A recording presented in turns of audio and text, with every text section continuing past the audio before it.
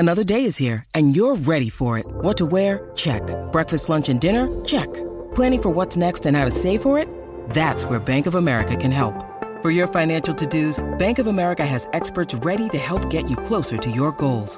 Get started at one of our local financial centers or 24/7 in our mobile banking app. Find a location near you at bankofamerica.com/talktous. What would you like the power to do? Mobile banking requires downloading the app and is only available for select devices. Message and data rates may apply. Bank of America N.A., member FDIC. Hey Postables, you're listening to Deliver Me a Podcast, brought to you by Casey, Jess, and Cami. A special thanks to James Jandrish for letting us use the music on our show. Now, grab some Yoo-Hoo or a kombucha, sit back, relax, and enjoy the show. Welcome back, Postables! We are back and so excited to talk to you about the movie and the wedding of the year. Yay! Woohoo! And I think the first question is, how many tissues did everybody go through during that movie? No. I know Cami was pulling them out of the box. Oh yes, she definitely was pulling them out of the box. I had no tissues. I had toilet paper. Comments. I may have captured a couple of screenshots of Casey and myself sobbing. And the mop was there to help them through it. Hey, you were smiling very emotionally and very wistfully. You were. See, I will say I did not cry, but I did feel all the emotion, and I was just, that's. Did you? It was all internal, but I really did feel the depth of the movie. I promise. I mean, guys, she was sitting there like this. I was with my cat in my lap, and she was stroking. She got misty. I was just like with my cat. Cuddle. It's my emotional support cat helping me through the intense emotions of this movie. You guys, I started crying as like this credits. That's what got me. I was like, I'm just so happy right now. Just like, Casey, are you crying? Like, yes, I'm crying. Well, and I mean, once again, it just grabbed us. You know, we've got a mother racing to the hospital, pulling her son out of the car. You know, I mean, that's very emotional for a start of a movie.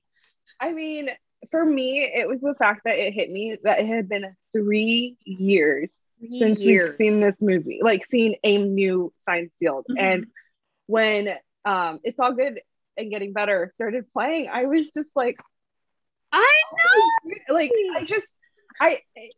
I just brought so much joy. I know, and I'm like live crying. It's coming. For sure. Oh, but before we dive into the specifics of the movie, let's talk about kind of our overall thoughts and reactions, crying aside, because we all know that happened. I was speechless. I was honestly speechless. When the three of us finished the premiere, I had no words. I literally had no appropriate words to say, because I was just it was so moving. It was beautiful. It was breathtaking. It pulled on the heartstrings. It was everything we didn't know we wanted in a movie. There's no other there's nothing else I can say about it. Like that. Wow. Yeah. There was plenty of kissing, which is not something Hallmark is known for. And this was me. We're losing Casey. Oh my gosh, you guys. Casey could not stop swooning and falling back. I was like, get it together, girl. No, but the thing is, though, they were not just like, oh, we're engaged. No. Okay. It was like, we are getting married tomorrow.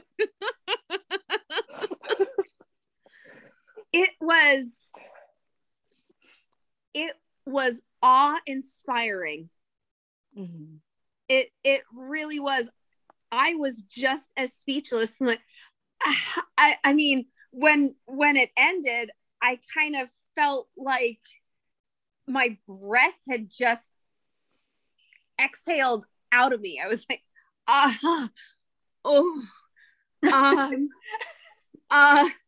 what do I say now? What do I say now? I mean, I will be completely honest and say that there were a couple of little critical things that I noticed, and boy, did I love spotting the Easter eggs. I just loved it. I loved that there were so many. She filled this movie with so many Easter eggs and so many catches. You know, so many, oh, did you catch that? Oh, did you catch that? You know, something that anybody could enjoy, but a true postable was going to enjoy it 100, 1000%, because we could catch all of that little stuff. It just, I was awe-inspired. That's what it was. I just was, I'm trying not to say too much about specific parts because I know we're going to get to that, but it was so beautiful to be cliche. It was so beautiful. Yeah. I mean, for me, it's just like, my thought is, after seeing all that, is Martha's done it again, you know? Oh gosh. Yes.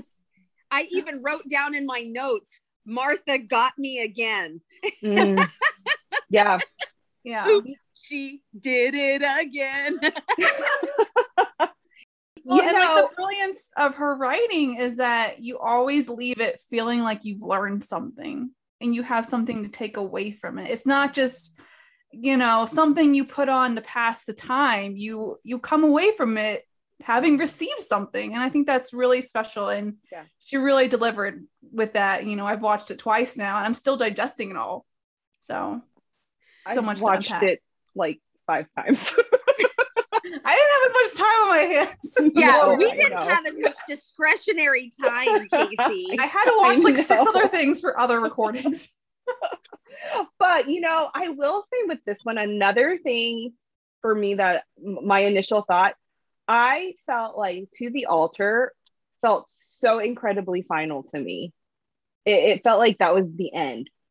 This one feels like, yes, it's we're kind of wrapping Oliver's arc in a way, and like there's an end to that, but it was almost like a closing to a chapter of a brand new book. Because there's so many other questions I still have that this movie did not answer. We can get into that later, but I don't know. I feel like Martha wrote this movie in such a way that there are more stories to tell, even with 2 married couples, because a lot of times on these, especially with 2 married couples, and these networks are always like, okay, they get married, the end, boom, done, okay. You know, we don't ever see the continuation of a couple. It's very rare when we do. And so I don't know. I really hope this movie gets the ratings it deserves, because this franchise deserves several more movies. I want to see movies featuring married couples in real life situations, because that's not where life ends. Life doesn't end at a wedding. That's really where it takes off. That's like the beginning of a whole new set of adventures and problems and things to face together and trials and all of these things. So that was just another initial thought that I had. I had way more questions finishing The Vows That We Have Made than I did at To the Altar. Yeah. But if this does happen to be the last, it was wrapped up very beautifully. Oh yeah. The flashback scenes, I love that she brought in other scenes from other episodes and movies. That kind of gave a finale feel to it. I thought. Of course, I want more. But yeah, of course I want more. But if you don't want more, we disown you from this podcast. Which is why I'm only saying it. No. But if this is the end, it was wrapped up very beautifully. Mm-hmm. Yeah. And we appreciate Martha for doing that. We appreciate the fact that she does kind of wrap everything up really nicely. And you know that they will have their happily ever after. So if To the Altar was final and we didn't get a shawl of her wedding, we know that they were endgame, essentially. Or like in Higher Ground, I believe it was Higher Ground, that they didn't know if they were coming back for more. And so we got to see Oliver get down on one knee, even though he didn't propose. You kind of had that, you had that feeling of like, okay, these two are going to be a thing. A thing. So, but I think that's one thing to appreciate about Martha is like, thank you so much for just wrapping it up in such a way that, yes, it's open-ended, but at the same time, it's also wrapped nicely in a pretty it could go either way. Right. All right. Should we dive into dive. our first topic? Yes. So let's begin with our lovely Norman and Rita, who are married and hoping for their rainbow of babies. That has not happened yet. And they cross paths with a new temporary employee named Charlie, which callback to the pilot. Yes. Charlie Riggs and Charlie Reddick. Yeah, but do you think she did that one on purpose? I think so. I don't think you would reuse a name intentionally. I don't know. And the same about like a main character. Same initials too. CR. Well, and isn't it interesting that Charlie was in the pilot movie and Owen was in the first TV episode? Yes. So that is a thing. There's a lot of Yes. Charlie is darling. Oh, she's a sweetheart. She's such a darling. And that she's one character. I'm like, I want to see her back. I want to see her embrace the postable life. And I now we have two couples and a newbie, if you will. And I think that they could bring can a whole help new her dynamic. find love. Exactly. I mean, there's so many things. She is just so darling. And when she turned, I was like, that lady's about to drop a baby. Like, she was. You're not allowed to say baby. Can't say baby. Her parcel Can't say baby. How am I supposed to ignore that? Norman was so funny with that. Oh my Norman was hilarious. Jeff crushed those scenes with Norman. His facial expressions and his intonation, it was killing me. I thought, man, I'm so glad you're here. And when he finally said it, he's like, baby. Although I have to say, it was so cute when he referred to the baby as a parcel post. Yes. Little parcel post. A little parcel post. Yes. They really tackled the topic of family. They really did. Well with Norman and Rita. With their family challenges. I mean, we see Rita and Shane discussing, like, did you take a test? I took the test. No. And, I'm not. And that happens a lot. That happens a lot with people and couples who are desiring so badly to have a baby. And it becomes very disappointing when you take tests and it's just negative after negative after negative. And then you think, is it wrong with me? Is it wrong with him? What are we going to do? And I think they really showed the beauty of just reminding us all that a family can also include, like, you can bring your family can be created in many different ways. And I think we all thought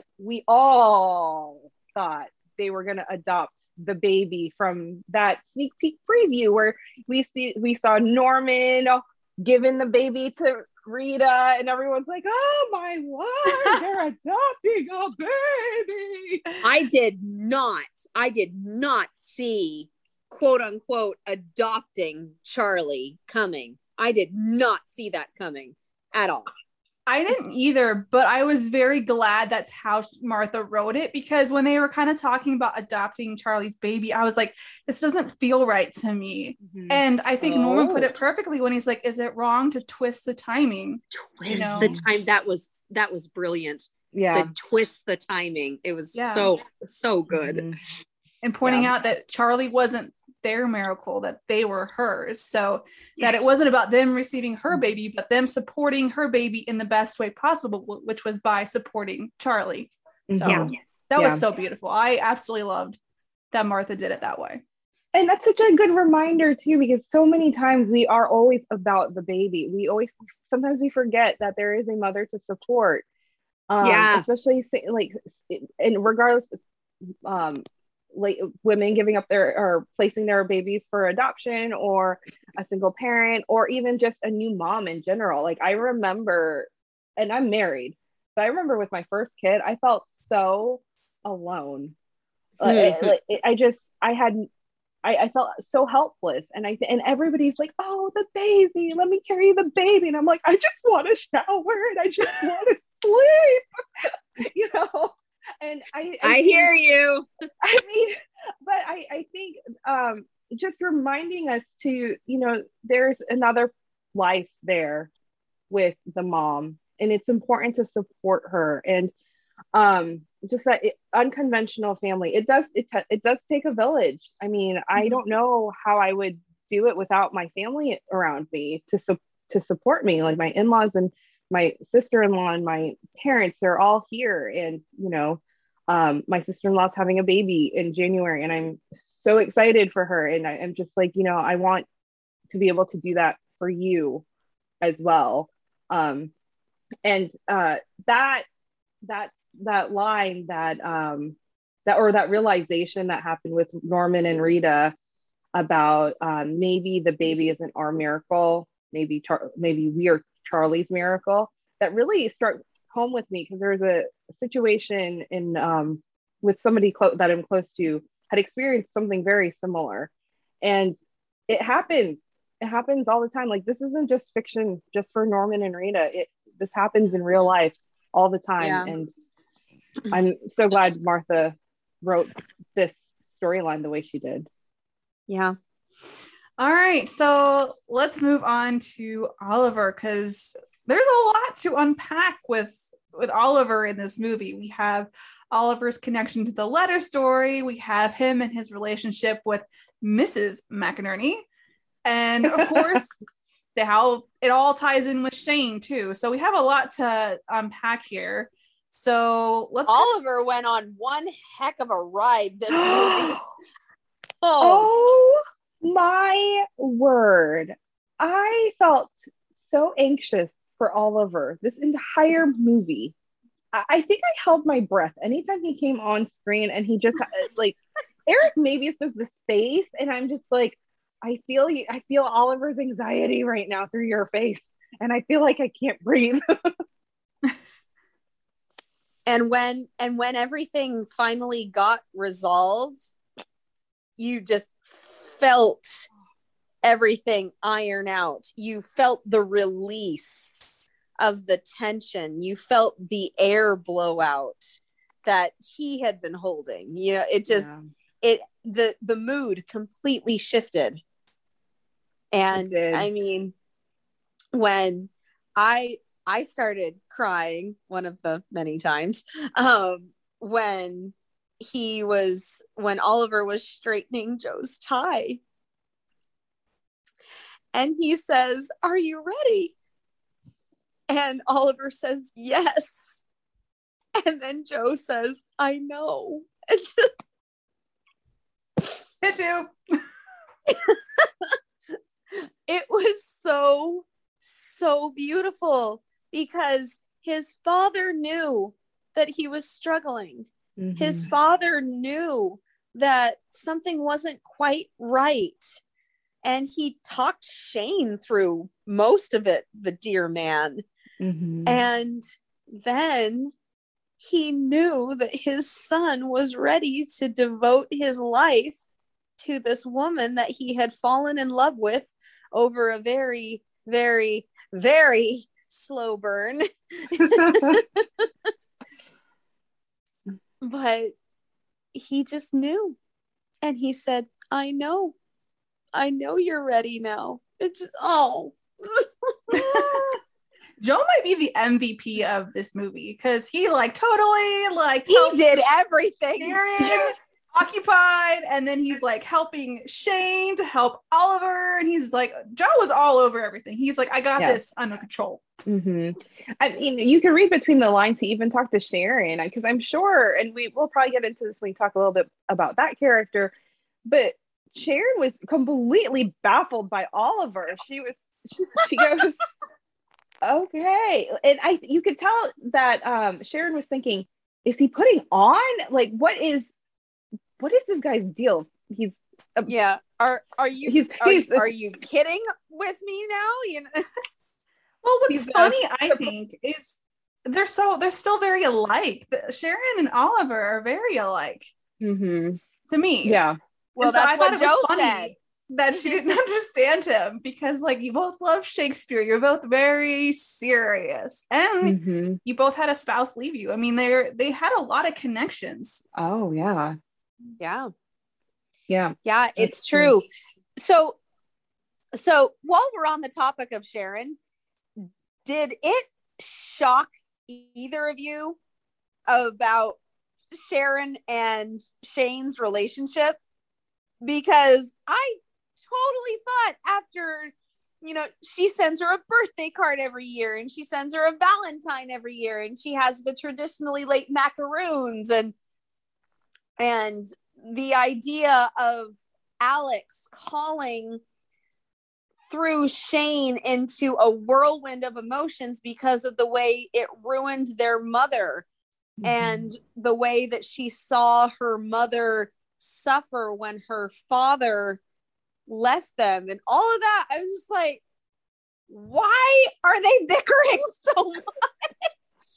I think it's just a personality clash, not necessarily that they don't. It just took me by surprise. Like, I did not see this coming. I thought that they would be very sweet and close, and yeah. I want to say that they're probably close in a very unique kind of way. Because we'll go with that. Because if Shane really couldn't stand her mother, she would tell her to go home and stop rearranging my spice rack. But she kind of let her do her like tabernacle of love idea. Yeah. And she let her do, mess around with the candles. Shane was just kind of like, I give up. It's fine. Fine. She was annoyed, but she didn't confront anything. Like, she didn't make it a confrontation. Yeah. And it could be one of those things too, where distance does wonders for a relationship. Yeah, no I was comment. surprised by their relationship, but I loved it. I loved it though because it was funny. Oh no, it was no. I thought it was great. I was just like, wait a minute, what? No, this isn't. Oh, okay, I guess we're going with this. Yeah. And I love how deadpan Sharon is. Like, her character to me is so complex, and I feel like I don't understand her yet. I'm trying to, but she's an enigma to me. And like, I need to sit with you. Our children are getting married. No kidding. You didn't know. You said literal. But Sharon is also so intuitive. So incredibly intuitive, specifically with Oliver. Oh my gosh. She set that man straight. She did, but there was a point during the barbecue where she at first, they meet in the DLO, and she's completely baffled by this Oliver man who she did not picture that as Oliver for her Shaney. And there's a point in the barbecue where she kind of flippantly asks him, like, why are you so into like She the totally past and calls him old out. things. And that was like, there's something that was a catalyst for Oliver. Like, there was a moment there before where he was triggered by the word forever. And then when Sharon asked him that was a catalyst for everything else that happened with Oliver. And when she noticed his like stuttering, you could tell that she realized, like, this is okay. Number one, this is who he is. Number two, there is something way deeper that I don't know. And I need to back off. I need to just take a step back, because she could have easily gone into monster-in-law mode and gone like, oh, why didn't you tell me more? Yeah. Human antique. That, the suit, the pocket watch, and the apron.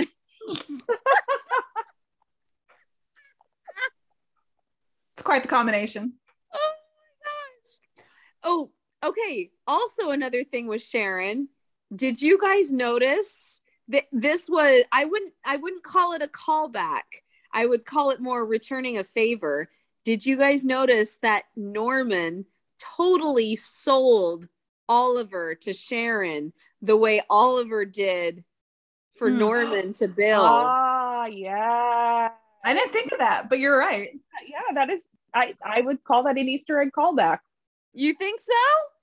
Oh yeah. Okay. Yeah, I'll count that. Now, speaking of Easter eggs, did you notice that Sharon said, "Lead on, Macduff"? Yes. Which is a callback to the pilot. Okay. It's the pilot. Shane, they're in the park. They're in Washington Park. And Shane says, "Lead on, Macduff." And Norman and Rita are like, "What?" And she says, Shakespeare. Right. Mm-hmm. Oh man, I did not catch that one. Yeah, she was.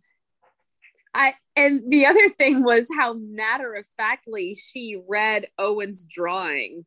Yes. Yes. I loved it. Fred is a firefighter. No, that is not a snake. That's a water. It's a magic snake. I want to go with magic snake. I want to go with fearless Fred. Firefighter Fred with a hose. Oh my goodness. Oh, Sharon cracked the case. She did, but then when Oliver really needed it, she turned to a mom for him. Yes. Oh. Yeah, we gotta talk about that conversation. Yeah. Okay. And she called him dearie, which was adorable. Oh my goodness. She calls him dearie, and then just, tomorrow I want to become the mother you deserve. It's just, oh my gosh, she's totally opening her arms to him, saying, love is a choice. I am now a member of your family, and you are a part of mine. And you are a choice I want to make. Yes, you are a choice. And then they quoted Much Ado About Nothing. Yes. Yes. And so, that is a vow.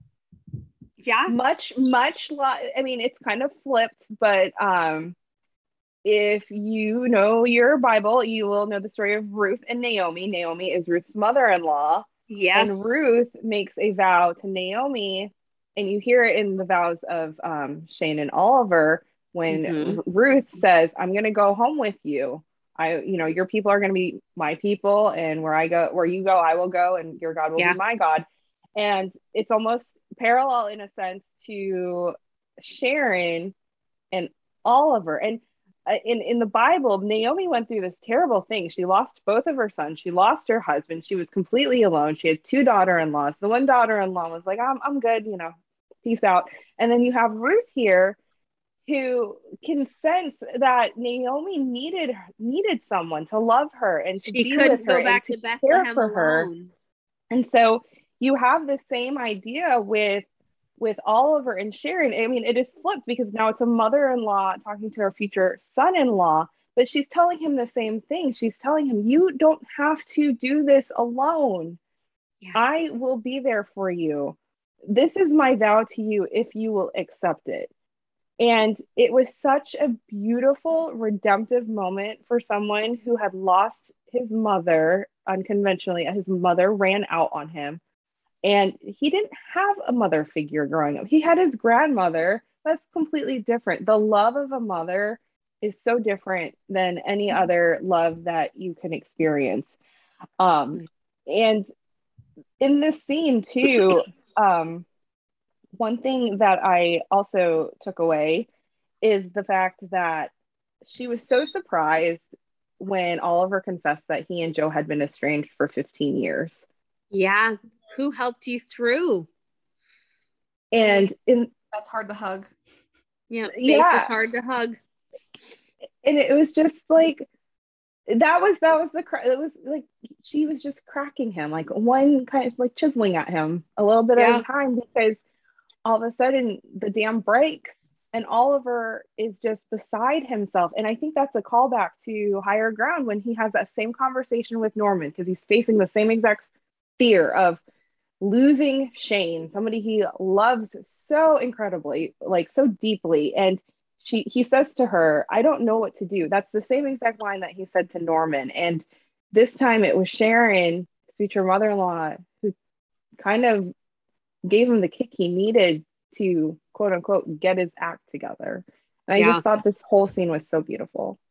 Mm-hmm. Well, and what I like is she gave him the talking to, but she ended it on a comfortable note. Mm-hmm. She ended it with Shakespeare. She ended it with something that was common between them, so that he wouldn't feel like he had just been lectured. And I think that she was also proving, see, we have this in common because we both love these words of Shakespeare. So the original, I just love what they did with it, because the original quote is, serve God, love me, and mend. And then with the two of them, serve God, love Shane, and mend. And just that last word, mend, let your heart heal. She even says, you need to heal. Let yourself, it just, it was beautiful. Yeah. So let's switch gears a little bit and talk about Oliver's connection to the letter story, because that's really all tied up in all of his emotions and things he's going through. Yeah. Okay. You guys, I have a lot here. I have a lot. I also have, hold on, I think it's 12 pages of notes. So not on Oliver and Owen, but I did do a compare and contrast chart with Oliver and Owen. Ironically enough, their names both start with O. How fun. But here's what I wrote down. Oliver had he lost his mom. Owen lost his dad. Oliver's mom left willingly by choice. Owen's dad, that was not by choice because he passed away heroically. Dumbarton, which is, we come to find out, is Oliver's stuffed bear when he was a child, given to him by his mom. It's a symbol of loss. Whereas Fred, we find out Fred is the firefighter mascot that was Owen's toy as a child. Another thing I did not see coming. I actually thought it was going to be like Sandy and be like the firehouse dog. Sandy's a dog. Sandy's a dog. Fred is a doll. You know, I did not see that coming. I didn't either, but Fred is a symbol of hope. And then Dumbarton, Oliver gave him up by choice. With Fred, Owen gave him up also by choice. However, their purposes were different. Oliver gave up Dumbarton because he was angry and he was letting go. And Owen had given him up because he loved him and was holding on to his dad, because we come to find out that Owen had given it to his father to ride on the fire truck because he was about to fight this very, very dangerous fire. Yeah. Dumbarton was found by Mrs. Genzinger, which is Oliver's Sunday school teacher. Fred was lost in a fire. So we have that found and lost concept. And then Dumbarton was brought back to Oliver as a symbol of a hope and a future, as Fred was brought back to Owen by the Postables as a symbol of a hope and a future. And this concept of lost and found and letting go and holding on was so interwoven. And that was the one thing leading up to watching this premiere. I was kind of like, where are we going with this fire thing? I knew there was a firefighter involved somehow because I saw the promos, and the Shane McInerney inside of me kind of did a little bit of research, but it's fine. Of course. I couldn't figure out how it was going to intertwine with each other, but just the overarching theme of letting go and holding on and hope and loss and all of that, it was just so beautifully done and so unexpected. Yeah. Mm-hmm. Yeah, and they even they had the line about sacred spaces have a way of turning into lost and found. So tying that whole theme together. When Shane said that. Okay, and can we talk about the fact that while Oliver was dealing with this and not dealing with it well, he got a little snippy. He got a little snippy with his future bride. He did. And Oliver he takes comfort in the past, and he takes comfort in his work, because the past happened and that's what's done. It's safe. Old things are safe. If it ain't broke, don't fix it kind of idea. And he takes, and he can't change the past. And with his work, it's something he can control. He cannot control whether or not he's going to be left again, because that's on the other person. And he takes so much, it's just, he's such a complex character in his feelings and his emotions, especially because everything is so internal for him. He's not an external processor. Everything's internally processed. Yeah. So seeing him kind of flip out on Shane was like, okay, breathe. And when he tries to apologize, she in turn gets very salty with him. I'm just like, oh, there's trouble in paradise. Trouble in paradise 2 nights before the wedding. This isn't good. It's not good. No, but he is so terrified. He is so terrified that Shane is going to leave him, and his biggest insecurity is himself. Mm-hmm. Yeah, and so he has to fix everything that he is capable of fixing, and failure is not an option. So he was going to get that doll back to Owen, so help him. You know what I mean? Mm-hmm.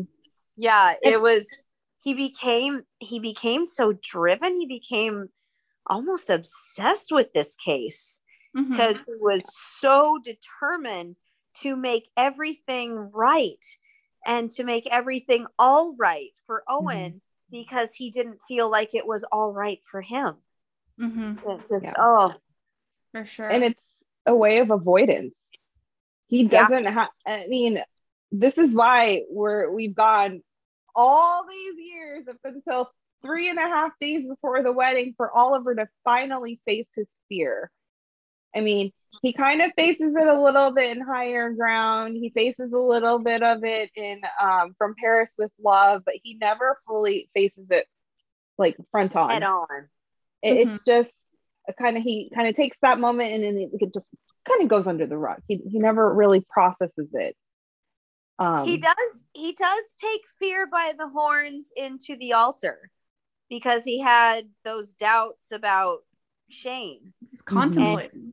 And he was very contemplative, and he still proposed. So he came out on the other end.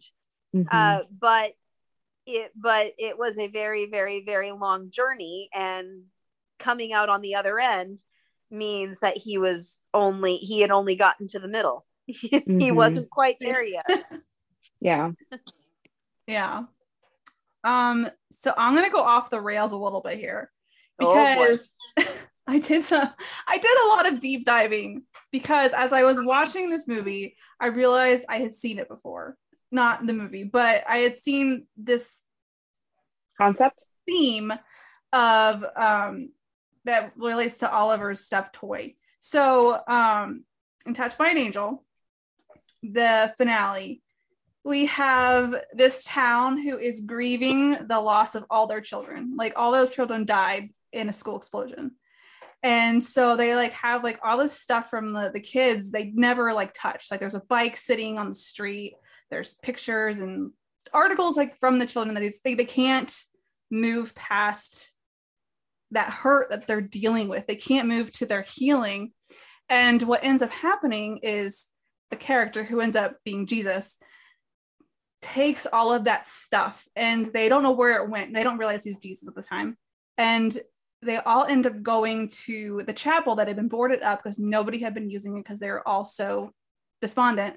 And they find that everything from the children was left at the altar because they had to bring that hurt to the altar, to God, before they could heal, and they just couldn't get there. And so I thought that was a really interesting connection. I don't know if Martha did it intentionally because Oliver took his stuffed bear and left it at the altar.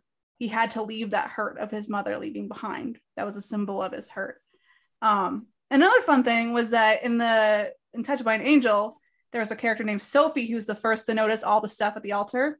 And she's played by Marion Ross, who also plays Mrs. Genzinger, who finds Oliver's toy. So I thought that was a really fun full circle connection between Touched by an Angel and Seinfeld. You know, and whether or not she did it quote unquote on purpose, it's the way her mind works. It's just the way Martha's mind works in making connections. So, you know, so maybe she did consciously make that decision, but even if she didn't, and she did it subconsciously, that, so beautiful. You know, it's gorgeous, and it's the way that brilliant mind works. Right. Yeah. So yeah, if you watch Touched by an Angel, you should go back and watch that episode. Great. Oh, it's beautiful. It really is. Can we talk about Robin Walker's quote to Oliver about how he says this is kind of like what opens the door for Oliver to face his fear. It's almost like Robin goes, "Here's the door." She did unknowingly, of course, and Oliver's like, I can either stand here and stare at an open door, I can walk right through. And this was so profound to me. Oliver had asked Robin, okay, you lost your husband in a fire, your son has leukemia, and you are now a captain of the fire department, lieutenant of the fire department. Like, why? And so she says, being afraid to lose somebody someday steals the joy of having them today. Wow. I mean, it's exactly what Oliver needed to hear at that moment, because he had been he'd been so consumed with his fear and himself and all of the what ifs, what could happen in his past, and remembering that his wife left him to go to Paris, his mother left him to pursue whatever. Twice. What about Shane? Twice. And we find out twice. And now what about Shane? You know, and it's just that got really deep for me. It did. And Shane kind of gives a precursor for that. She trips him up by canceling the rehearsal. Mm-hmm. Oh, my word.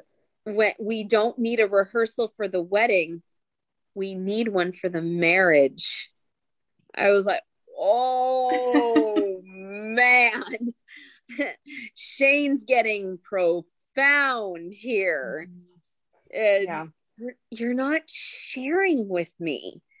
And if you're not going to share things with me, how are you going to share your life with me? Mm-hmm. And I was just like, oh man, Shane's getting deep. But it's a good question because Oliver plays it close to the vest, you know? I mean, very good question. And you know, she wasn't afraid to confront it. I mean, she probably was, but she did it anyway. And she did not brush it under the rug and have that starry-eyed view. Oh, well, that's okay. We'll just fix it when we're married. You know, like, no, we need to get this fixed now. Yeah. If you want to share your life with me, then you need to start sharing things with me. And, you know, this is kind of going ahead a little bit, but we can backtrack. Speaking of sharing, when Norman says, I don't want to say it if it'll make you unhappy. And Rita says, Norman, we're married. You know, I was just like, oh. we need to be able to share things with each other. We need to be able to understand that we should be able to say anything to each other. It was really, really adorable how both couples were learning a thing or two about sharing and trust, not just trusting the timing, but trusting their partner. And one thing I found really profound is, I don't know if you guys noticed this, but when Norman was talking about, wouldn't it be a mistake to twist the timing? I don't know if you noticed this, but the music cue in the background, it's the same music as when Norman and Rita first kissed. Oh. And so it kind of felt like Norman and Rita's theme. And because when they first kissed, it was this huge revelation and discovery that Rita loved Norman and that he kissed her. And now they're having this huge revelation that they are going to be the giver of the miracle instead of the receiver. And it felt like Norman and Rita's theme. So yeah, I was like, oh, that's the same music. I found it very profound. Yeah, there was a lot of little musical like tie-ins. I'm not as good as some of the Postables about recognizing where they come from, but I definitely noticed there was a lot of like music. I'm like, I know I've heard that before, and I know I heard that before. Yeah, well, and it happened when they were talking to Charlie about adopting her. The same music, and then it kind of goes and goes into this the tense music when she says, I'm a believer. But it was the same music for a little bit, and I thought that was so beautiful for us as fans to be able to recall the music and for it to be poignant when talking about certain characters. And while I'm on music, I was almost going to transition for you, but go ahead. Okay. While I'm on music, after Shane and Oliver were married, the music in the background is Ode to Joy. Very famous piece. I'm sure a million people noticed. But I took it as this beautiful breath of relief that Oliver is truly filled with joy. Yeah. Now he got married full of joy. He doesn't have any doubts anymore. And he and Shane both know that they are going to be happy. They're not going to be perfect, but they both know that they're going to be happy forever because that's what the watch says. Yes. Yeah. Yes. And I thought that music was really cool too, because Martha just talked about it in our interview about how she used the phrase field and fountain, or field, whatever it is. But Yes. I was like, oh, here it is again. It's joyful. Yeah. Yeah. It's the same tune. So hey, either way it works, right? Joyful or ode to joy. We're all joyful because Hey, and you know what? My Oliver. Christmas counted all joy. That's the How theme. about that? How about them apples? There you go.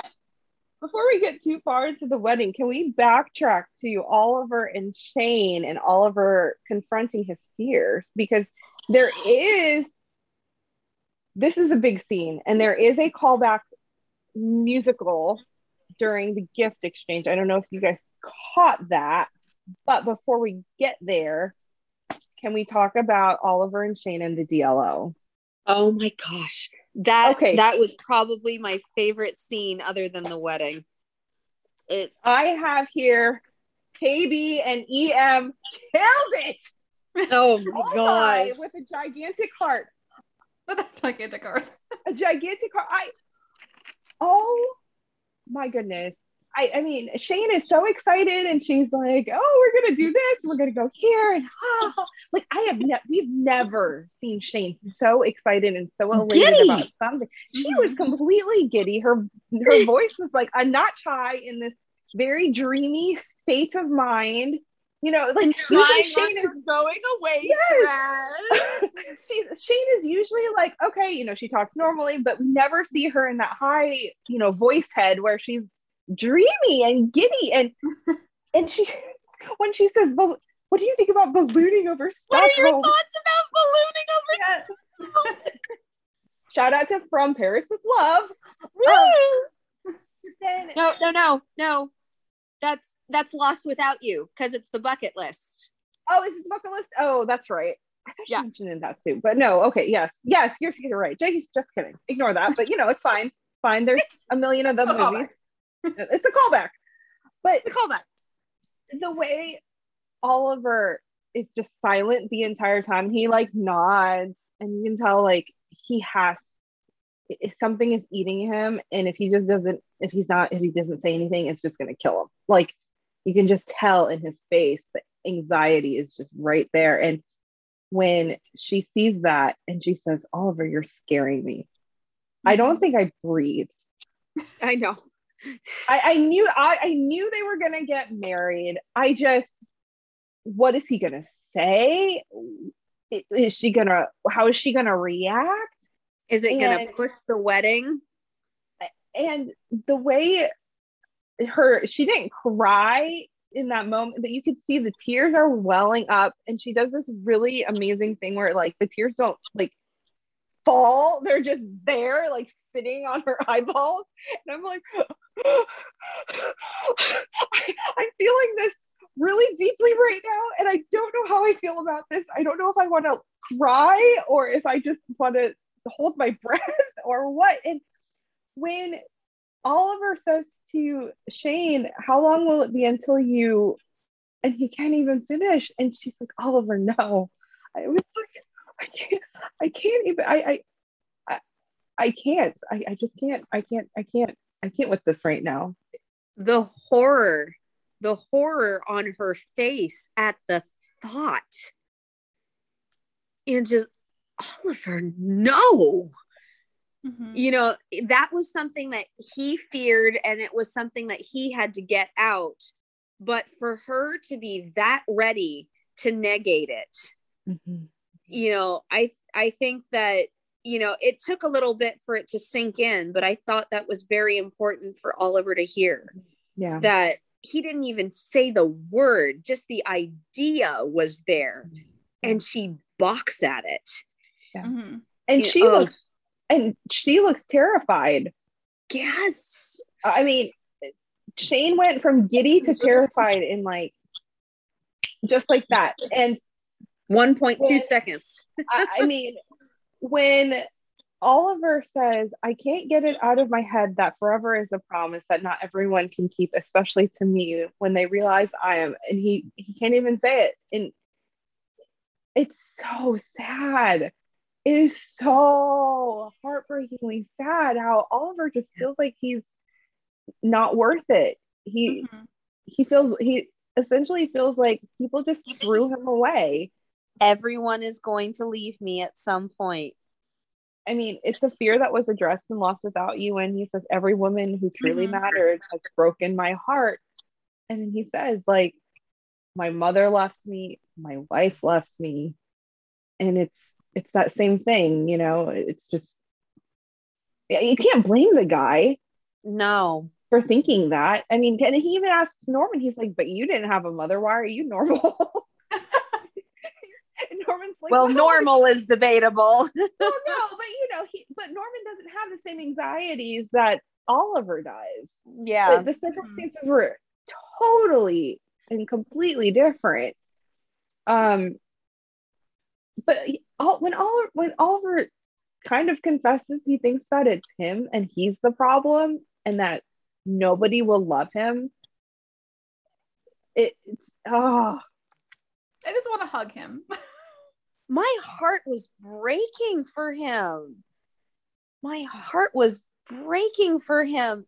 And then Shane knows this man. She knows this man that she's about to marry because she knows how to talk to him. Mm-hmm. And even though she's a little panicked because she doesn't know what's going to happen, she says the right words, and she says, it's not because of who you were. It's because they had no idea who they were. And she says, I know who I am. I know who I am. And okay, can we talk also about the cinematography in this scene? Because you can see her moving closer, like the camera is like up on her and she's walking closer and closer and closer to Oliver, because at first they're like 10 feet apart. Yeah, I noticed that too. It was very representative of the distance between them. Mm-hmm. Yeah, emotionally at the moment. They start closing in as Shane is telling Oliver that she made a promise that she loves him and that she will marry him and that she will love him forever. And that the cinematography in that was amazing, and it was so beautiful. And when she says, I will never leave you, she says it 4 times. 4 times. I know you and I still love you. Okay, that is where I will always love you. That is where I thought Oliver was going to say, I love you. He didn't say it. He never said it in this movie. And I'm the tiniest bit disappointed about that, because I wanted him to just be so overcome with this woman who has just saved him emotionally. I wanted him to just say, I love you, Shane. You know, and it just, But he said it with his eyes. He said it with, he didn't need to say it. He didn't need to say it, because after that, woo! That kiss was something else. That wow. And then the dancing and all the callbacks of all of the my god. And the dancing wasn't even like hey, we're dancing. It was like they were holding on to each other and never letting go. Like 2 people in love. I was gone. And you know, I loved the different ways that they held each other, because you know, at first it was this kind of clutching. You know, you couldn't have pried them apart with a crowbar. That he was just clutching onto her, so desperate to not let go.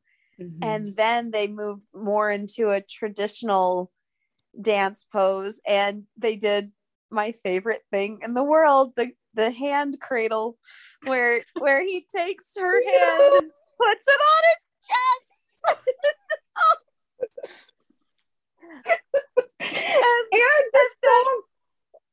and then he dips her, and it's just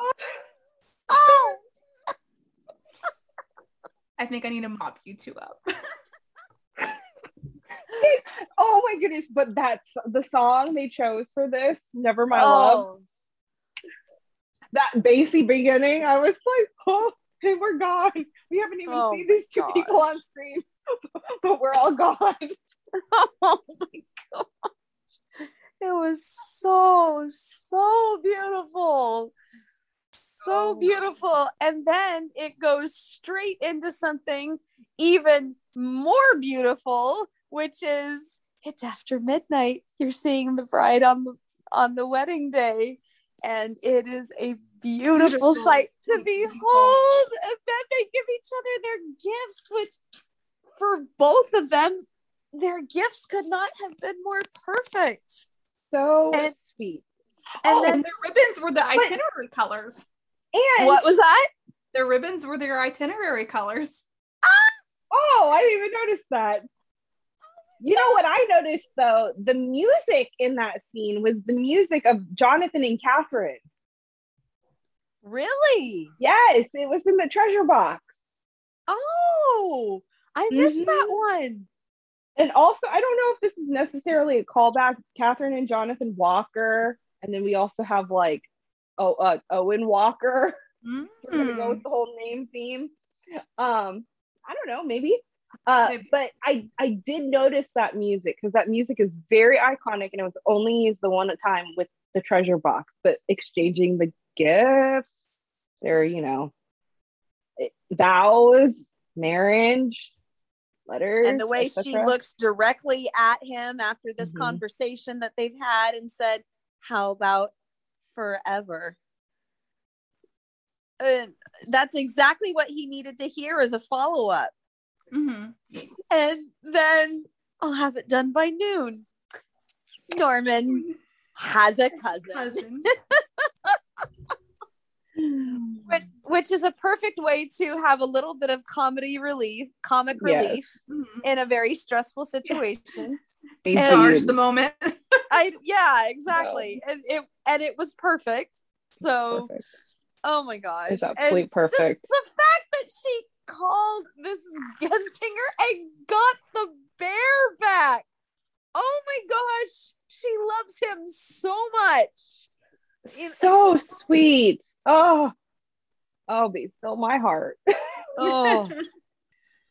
Well, we've covered a lot in just 1 hour, and we still have plenty more to talk about, but we're going to end here and save part 2 for another night. We will see you then. Guys. Bye, everybody. Bye, guys. Thanks for listening to this week's episode of Deliver Me a Podcast. To stay up to date on all our episodes, be sure to follow us on Twitter at DeliverMeAPod and on Instagram at DeliverMeAPodcast. We also have a merch store where you can buy tons of postable things for you and your friends. We'll see you next week.